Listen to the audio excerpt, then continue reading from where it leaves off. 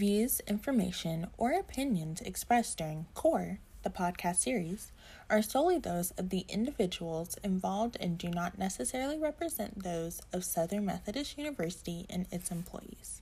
Welcome, listeners, to CORE, the podcast. CORE is a board of SMU students who plan and host the Women's Symposium every year. This year, the symposium will be held virtually in the first week of March. Please stay tuned for more information about what we planned for this year's symposium in the coming weeks. Today, we will kick off a series of podcasts to spotlight our Profiles in Leadership Award nominees and recipients. Episodes will be released each week up until the Women's Symposium. These women are recognized for going above and beyond to empower women in their personal and professional lives. In these episodes, we will hear first-person accounts of their stories. On today's episode, I will be interviewing our first awardee. My name is Caitlin Kernander, and I am a senior student at Southern Methodist University, double majoring in mechanical engineering and mathematics. It is my pleasure to introduce today's guest, Marsha Clark, who is the owner and founder of Marsha Clark and Associates. Marsha, thank you for joining me today. Well, Caitlin, it's my pleasure, and I feel very honored to have been selected as a recipient of this award. As a longtime citizen of the Dallas area. I know SMU well. I've taught there in various ways and sorts. And so this is a special treat. Special treat for me as well. To start off, could you share with our listeners more about your work with Marsha Clark and Associates? Sure. So I had come from a 20-plus year career in a technology company here in Dallas. And in that time period, I started there as a secretary in 1978. And in that time, that was a lot of what women did. If they had a business desire, they had opportunities to be in typically an administrative support role.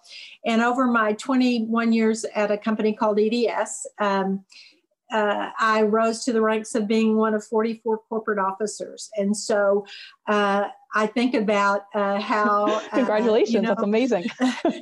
Starting at one of those bottom rungs of the ladder and, climbing my way up to the top. And I really, during that time, I really felt like leadership was one of the things that helped me to be able to accomplish what I accomplished. And EDS was a company that rewarded you based on what you got done and the good relationships that you had. It wasn't about tenure. It wasn't about good old boy network. It wasn't about any of those things. So if you performed well and you had good relationships, then you had opportunity. And so I got to see the company from all rungs of the ladder. And I spent about half my time there on the business facing side, so customer facing side, where I was both an account executive at one of our large financial services account, and then also the strategic business unit president for our healthcare business unit, where I managed about 2,500 people around the world. Oh my God. And had around 40 clients. And in today's world, it would have been close to $1 billion in revenue that I was responsible for. And so the other half was spent in support type functions. So I've run all kinds of the HR, strategic alliances, mergers, acquisitions, that sort of thing. And so I don't give short answers. So let me just say that. No, yeah, I'm enjoying this so much. Keep going. Okay. So when I left there, I'll be honest with you, I was in my late 40s and I didn't know what I wanted to do. And I had built up enough financial security where I didn't have to work. And so I laughingly say that took me about a month to catch up on my sleep, organize my junk drawers, clean out the closets, and do 20 years worth of filing. And after I've done that, it's like, well, what do I do now? Kind of thing. So I knew that I wanted to work in the space of business and leadership. And I had gone back to school to get my Master's of Science in Organization Development. And so I went back to school at the ripe old age of 46 because it was something that I had always wanted to do. And so in starting my business, here's where it comes together about women. I knew that women did leadership different than men.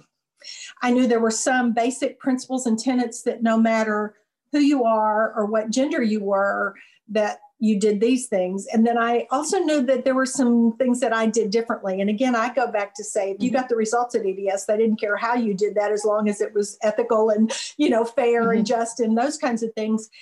And I used to tease the guys at EDS that says, you get things done, I get things done. The difference is they want to work for me again. so my relationship stuff was really important. And I think it's a gift and a skill that women bring to the table. And so I knew I wanted to work with women. And the way it's evolved is that I do leadership and executive development, primarily through executive coaching and programming. And so I've done everything from brown bag lunch and learn sessions with women's groups, speaking to, employee resource groups, speaking to book clubs, speaking at conferences, speaking at, various symposiums and so on. And then I also have done longer term programs where, it's 12 days, it's 20 days, it's 6 days. And so programming and coaching is the way I deliver my services through around leadership and executive development. And my specialty is with women. And I want to help women achieve success based on their definition of success and being an authentic female powerful leader, not conforming to someone else's definition of what leadership looks like, and not thinking that I have to do something with my career because somebody else thinks I ought to. I get to decide that. So that's my motivation. And that's what I try to deliver in both the coaching and the programs that I do. Yeah. And I really like hearing that, what you're talking about doing like your leadership and following your path, not based on others around you. As like a senior in college, that's like, it feels like that's the only thing I felt like going through high school and college is what path do I take based on what people expect from around me. So, and I think just now that I'm starting to realize that it doesn't really matter. It matters, but like me recognizing what the path is like for myself. But going along with that, I'm curious to know, so you started one program called Power of Self, which my understanding is that you do that through Marsha Clark and Associates. Yes. Right? So yes. You started that back in 1999, 2000. So I'm really curious to know, in the past 20 years, how has leadership changed? Like, especially focusing on women and their development in leadership. What has stayed the same? Just what's your experience been over the past 20 years with coaching and teaching leadership? So, Caitlin, I get asked that question quite a bit because my work has spanned such a period of time. So I will tell you, there's three things that I know are true. One is that there used to be one book about women in leadership that came out every year or so, and everybody ran to get it because it was like, okay, we got another one. And so now if you look at the number of books coming out, every week or every day or whatever, there's a lot more written about women's leadership, and there's a lot more research specific to women. Because if you go back and you look, I remember in the 90s, if you think about the old fight or flight, how people perform under stress. Yes. That was based on a man's response, not a woman's.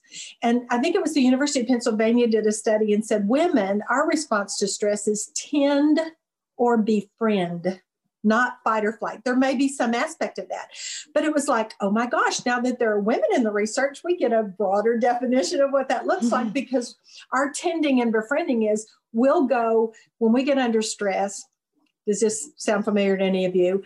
I'll go clean off my desk. I'll consolidate my to-do list. I'll go feel like I'm getting something accomplished because I'm feeling, overwhelmed. Or I call up a friend and we commiserate together or have a glass of wine or whatever. Yeah, I reorganized my dorm room. So you hit it right on the nail. That's what we do. And so, expanding that from everything from how we handle risk or how we do strategic thinking and all of that, there's so much more information on that kind of thing today. So that has changed dramatically. So updating and keeping up with what we're learning about ourselves and what the world is learning about us. So more written is one thing. The second is about risk. So there was a lot written initially that women weren't as big a risk takers as men. As that has been studied more, what we've learned is that women take as much risk as men do. We just have a backup plan. so we're ready. So what happens is it doesn't look as risky because we can fall to plan B and go make that work. And, it doesn't, and so plan B is a safer plan and we make it happen. And so this idea, I laughingly say, men will jump off the cliff without a parachute. We always have a parachute. We're, kind of thinking about those kinds of things. It's like, I want to live through that jump. That's right. That's right. And then the third thing, and this is one that I love the whole concept of what we're doing today, what you're doing as a part of, your program and the Women's Symposium and so on, is women are much better at supporting each other now than they've ever been. Because I will tell you, in the early days, I can't tell you how many women came into the programs and the coaching relationships with I hate working with women. I don't like women, women this and women that. There was all this going on. And so I love that we have figured out that if we're going to get ahead, we need each other to do it. And again, I'll tell you one of my EDS stories. So at one point later in my career there, it just so happened, and it was not by like an intentional design, but I had all women in my office. They were all my direct reports were women, and everybody in my little, suite of offices was women. And so I had some guy come in one day and say, "Well, look at this. What do you got here? The chick click." And I looked around and I kind of said, "Well, I guess I do." And he said, "Well, is that being, diverse and inclusive?" And I don't even know if we used the word inclusive back in those days, but, I said, "Well, okay, so go look at your own suite of offices. Who's the only woman in there? Your secretary or your, executive assistant?" I said, "So don't give me any of that." Because see, and that's one of the beauties of me doing what I'm doing. I've had some senior roles, and so you can't fool me. You can't blow smoke up my skirt, as we've often said. And I can empathize with my clients because they have hard, big jobs, whether it's men or women. And so it's been a fun thing to pay attention to and notice as those things have changed. So, more research about us. We do take risks. We have a backup plan. And the third is women are much better at supporting each other these days. Yeah, especially that third one. I mean, CORE itself, that's what it's built on, especially the Women's Symposium, like you talked about. And it's something that I've experienced as well. And that I found is it seems like starting off in leadership positions, you feel somewhat of that competition, but then you come to realize that it doesn't really need to be a competition. And I think that's one of the most thrilling things I've learned over my years being involved in leadership and the opportunities with organizations of being a leader is the support that you get from other women, friends, peers, through classes, or extracurriculars. It makes it so much more enjoyable too, to work with your friends. Well, let me leave you with this phrase, because it's one that Roz Dawson gave me from the Texas Women's Foundation. And she said, "When you get a seat at the table as a woman, scoot over and pull up another chair," right? Yeah. So I love that concept, right? We did fight to get that seat at the table. My generation fought hard, right? And I still have never worked for a woman. I never have in my business. No, there weren't any. Yeah. And so, the idea of scoot over and pull up another chair for another woman is huge. And I love the sentiment and just the simplicity of that. I love that too. To pull up that chair though, I'm curious about, like, in your work, how do you encourage someone to get to their full potential? Like you said, you've worked with many women, some short, like just like lunch and learns, others like 12-week long programs. So working with all these organizations, sometimes you're large groups, sometimes more individual. How have you gone about helping women to reach their full potential coming from such diverse backgrounds and experiences? I'm curious about the challenges, the fun, and all of that. So here's what I'll tell you. The research from the Center for Creative Leadership says that the biggest derailers or showstoppers to effective leadership is the lack of self-awareness. And the way I teach that is I think I'm showing up to the world one way and the world is seeing me a different way, right? We're not on the same page.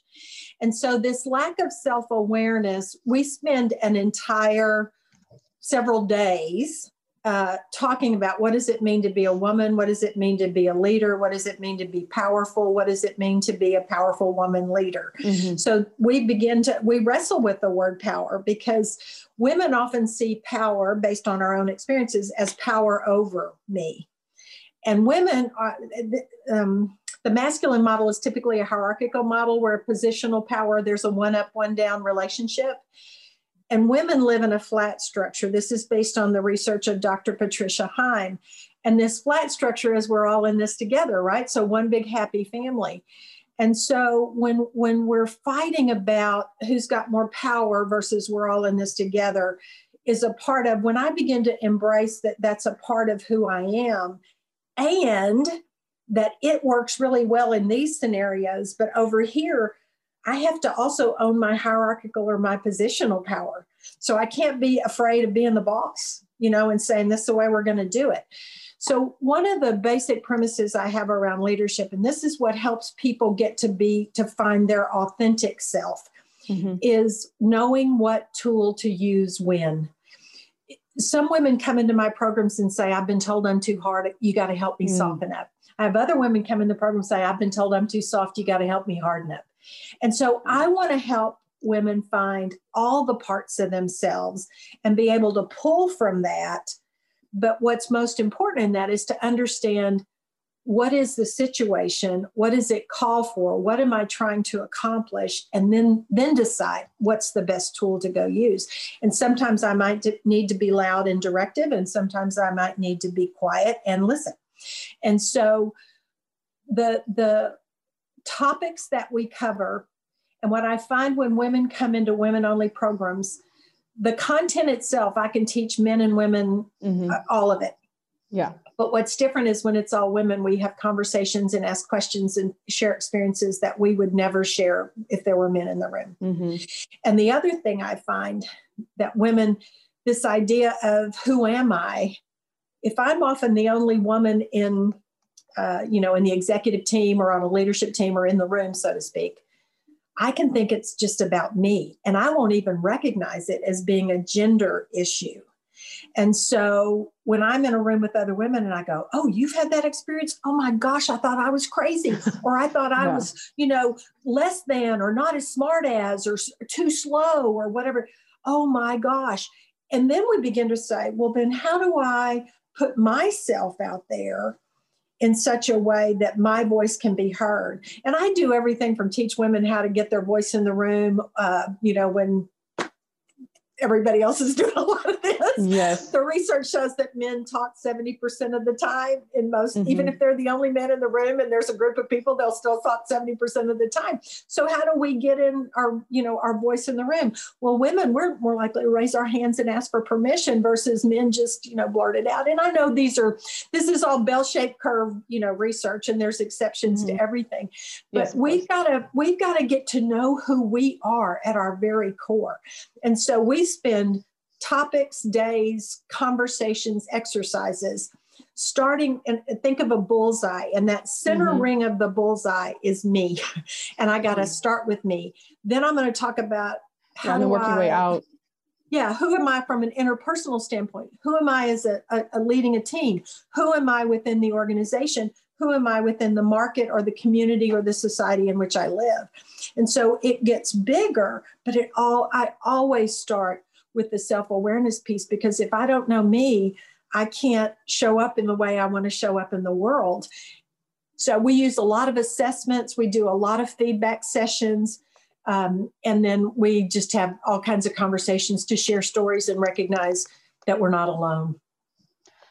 So speaking about getting to know yourself first, Marsha, for you specifically, you talked about starting as a secretary and working your way up. Were there times in that journey for you where you were uncertain or not sure of where to go and how to navigate that? Like you said, like the generation of women before me have found that seat at the table and trying to pull that chair forward with them. So I recognize you as one of those women who found that seat at that table. And so what was your journey like getting there? When did you experience times of uncertainty? And then what was that like for you? Like, how'd you work out of that? So absolutely is the answer. I felt all kinds of moments of uncertainty. And again, this is quite honestly, oftentimes a woman thing. So whether you believe in or have read about the imposter phenomena, where I'm afraid somebody's going to figure out that I don't know everything I think I know. Yes. But Very I'll familiar. also tell you that I was blessed to work with men who could see things in me that I couldn't see in myself, because I didn't have a model, or a role model to look at, or 17,000 examples of, because even today, when you say the word leader, most people relate that to a man, not to a woman. And so this idea was, I'll be honest with you, people came and said, Marsha, we want you to go over there. And I'd say, okay. So I never in my corporate career said, I want to be that. And it's one of the things that I work with women on today, because it's easier to help somebody who knows what they want than being opportunistic and waiting for the opportunity to present itself to you. And if it doesn't, then you stay where you are. And so I want to help women get clear about what they want. And this idea of when women, this is again, some of Dr. Himes' research, when women are presented with a new situation, we're going to tell you everything we don't know before we tell you what we do know. And for us, that's a matter of telling you the truth. And we want you to know who you're getting, right? I mean, this is me, and I want you to make sure I'm the right person for you. If you look at men, they'll say, sure, I can figure that out, because they rely more on, I've been in several new situations. I always figure it out and I can do it again. So for them, it's a matter of, adventure, and let's go try this, kind of thing. And so what happens with that, and here's my personal story of it. When my boss came to me and said, as of tomorrow, you're the president of the healthcare SBU, you know what my first words were? I don't know anything about healthcare. I and my family are really pretty healthy. I can't even remember the last time I had to file a health claim. I don't know anything about healthcare. So let me tell you everything I don't know, right? Oh, no. And he said, I'm not putting you over there because you need to know healthcare. You got 2,500 people who know healthcare. I need you to go over there, fix the customer relationships, fix the employees, and motivate them and inspire them. I need you to, work with that. So, but I immediately went to, I don't know. And so, I think that's our natural tendency. If you've read the Lean In book, Sheryl Sandberg talks about if there's a job with 10 requirements and a woman has 8 of them, she won't apply for the job. If a man has 5 or something, he will, right? And that's the way it manifests itself. And so I say, go for it. You may not get whatever it is, you want, but I've got lots of tools that I share with my clients, both in programs and in coaching, about helping to get clearer about the kind of role you want, and then going after it, figuring out how to go after it. And seeing it through, going after it, just trying it, seeing it through. We are running low on time here for the conclusion of our 20 minutes. Just a final question to kind of wrap up. But looking to the future, what do you think in the next 10, 20 years, the future for women in leadership looks like? I get asked this question too quite a bit. I want to see a woman president. If I can die. We got pretty close. We got VP. and I don't want it to be just a woman president because it's a woman president. I want it to be a strong woman leader. I think we need a more feminine model of leadership in the world. I think it would serve us really well. And I think it's honoring the gifts that we bring to the table. Again, not dishonoring anything that men bring. It's just we need all of it, right? I mean, it's that balance of it all. And so I think that my belief is that with our first female vice president, that things will never be the same again. Now, that said, let me say to all of you young women, I grew up in high school in the 60s, and there was a lot of racial strife. My senior year, the Black school is what they called it, integrated with my school. So they shut that school down and brought it over. And I lived through racial violence. I lived through the Vietnam War. I lived through the assassination of Bobby Kennedy and Martin Luther King, all of that. So I know what that looks like. And there was a professor that I read his story recently, and he predicts societal shifts. And in the year 2000, he predicted that the year 2020 would be a year of upheaval. And I thought, how did he do that? Well, so here's the thing, that if you go back and look at it, it happens about every 50 years. So it was 51 years ago that I graduated from high school. Wow. And here we are. And 50 years before that was when women got the vote. Yes. And Jim Crow laws and all of that. 50 years before that, it was the Civil War. So when you think about things that are happening that are major societal upheavals, it happens about every 50 years. So I know you asked for 10. I'm going to give you a 50-year window and say, here's what happens. We make progress immediately following those big events. Yeah. But then we either get lackadaisical about it, apathetic about it, or take things for granted or lose interest. And ladies, we cannot lose interest. And here's what I'm saying. The door's a little wider open right now. Get as many people through that as far and as fast as you can, because it will narrow, it may shut, who knows. So you've got to make the most progress. And if you can get out there 10 steps, even if you back up 3, you're 7 steps further than where we are today. And so I think we've got to make it happen. And, you've read all the good girls don't get the corner office, or, you got to break a little glass, or, nice girls don't make history. There's all those little, adages out there. And you have to know. And I'll also tell you this, know what your values and principles are and act accordingly, because that's a part of what knowing me is, and stand on principle. And there's a line from a movie called The Contender. It's an older movie, but I love the line. Principles are only principles when you practice them when they're inconvenient. So just think about that a minute. I can flip, flop to kind of go with the, tone of the day. But if it's my principle, and my principles are a lot around treat every human being with dignity and respect. One of my new favorite T-shirts is humankind, be both, right? I think you gotta be both. And that's what I would say is go as far and as fast as you can, stand on principle, and be inclusive. Yeah. Well, I want to go through that door for sure. It was been so great talking with you today, Marcia. We're going to wrap up our little interview here. In our final 10 minutes, I would like to open the floor, so to speak, to the fellow core members who are with us today to ask some of their burning questions, because I know I've been with you for this amount of time to let them have their voices heard a little bit. Thank you so much. You bet. So I just wanted to take a second to thank you for all of your wisdom and all of your advice and your story today. It's been fantastic.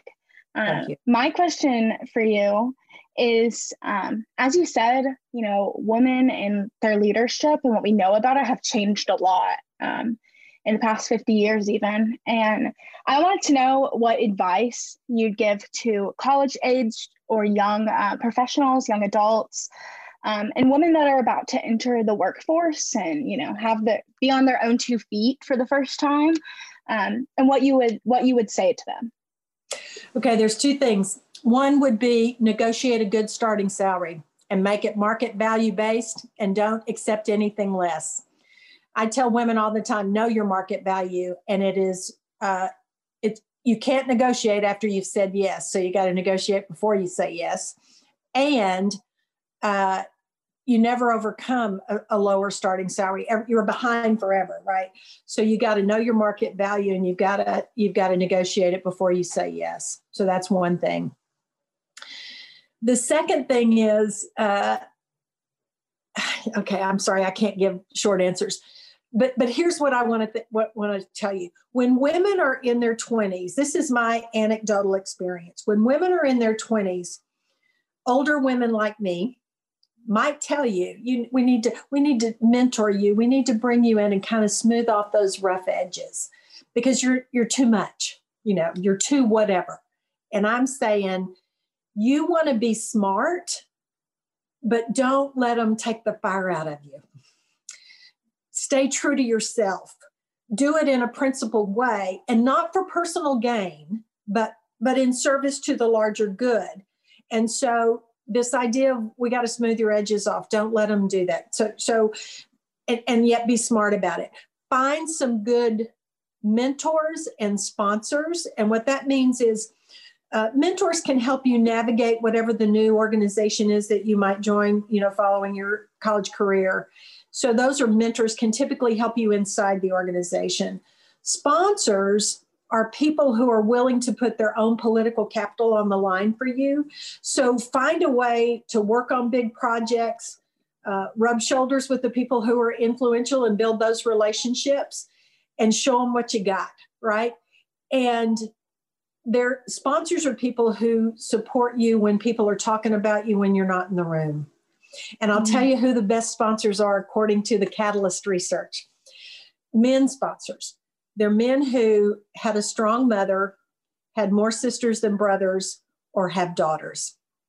So if you're in the selection process of who you might want to be your sponsor, there's a profile for you, because it's fascinating.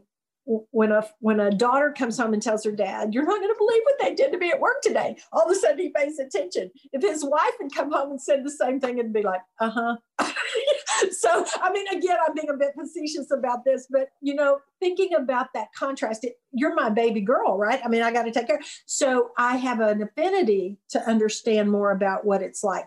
So finding that profile is just a little bit of a distinction or a nuance that might give you an edge. Awesome. Thank you so much. You bet.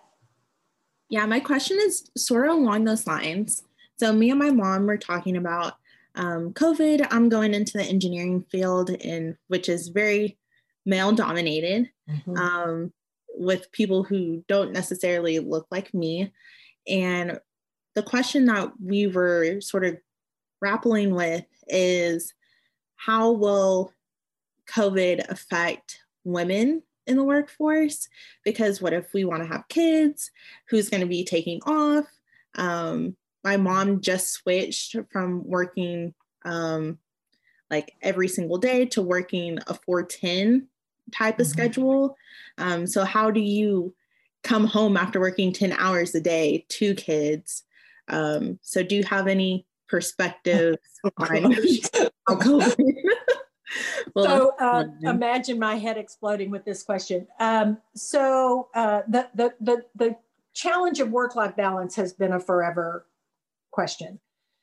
So what I want to say is, measure your balance in your life on the last day on the day you die, because there will be, on any given day, week, or month, you'll be 100% this way or 100% the other way. And you want to work for an organization that understands that you're a whole person, and that, you have a personal life as well as a business life. And I think the working from home flexibility and the demonstration of what COVID has shown us, that work can get done while you're working from home, is a real plus for women. Now, that said, I also want to say McKinsey, along with the Lean In organization, leanin.org, just completed a study. And if you haven't read it, you need to look at it, find it, because I think you can go online and find it. If not, let me know and I'll send it to you.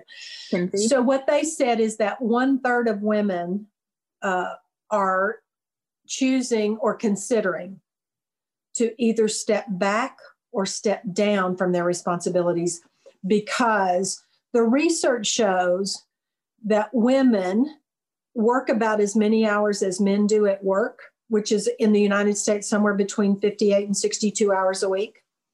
Women, in addition, come home and work another 35 hours doing domestic work, men on average 5. So we have 2 full-time jobs just like that. So one is find a good spouse. If you choose to get married or choose to have a partner or whatever that may be, have one that's going to help you out, right?